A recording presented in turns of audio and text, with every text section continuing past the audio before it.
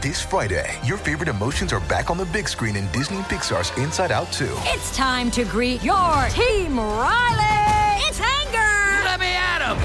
Fear! Safety checklist is complete! Disgust! Ew, ew! Sadness is in the house! Oh, no. Hello, I'm anxiety. I'm one of Riley's new emotions. Disney and Pixar's Inside Out 2. There's a part 2? We're going! Rated PG. Parental guidance suggested. Only in theaters Friday. Get tickets now.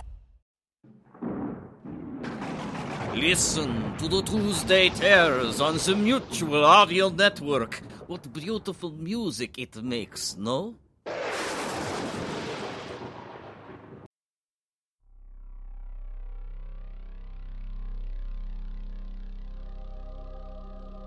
Welcome to Tuesday Terror, right here on the Mutual Audio Network. Today we bring you Lightning Bolt Theater of the Mind, Porcelain Wishes.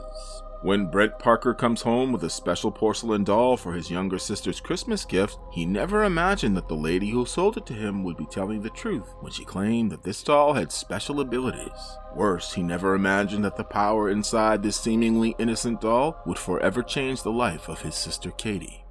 That's followed by Narada Radio Company's The Cellar, Episode 7, The Theory of Mutual Repulsion.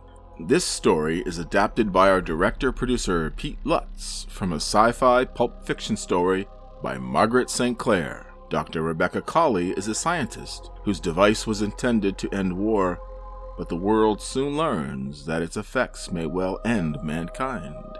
That's followed by the Aldergate Papers, Episode 107, À la recherche du temps volé.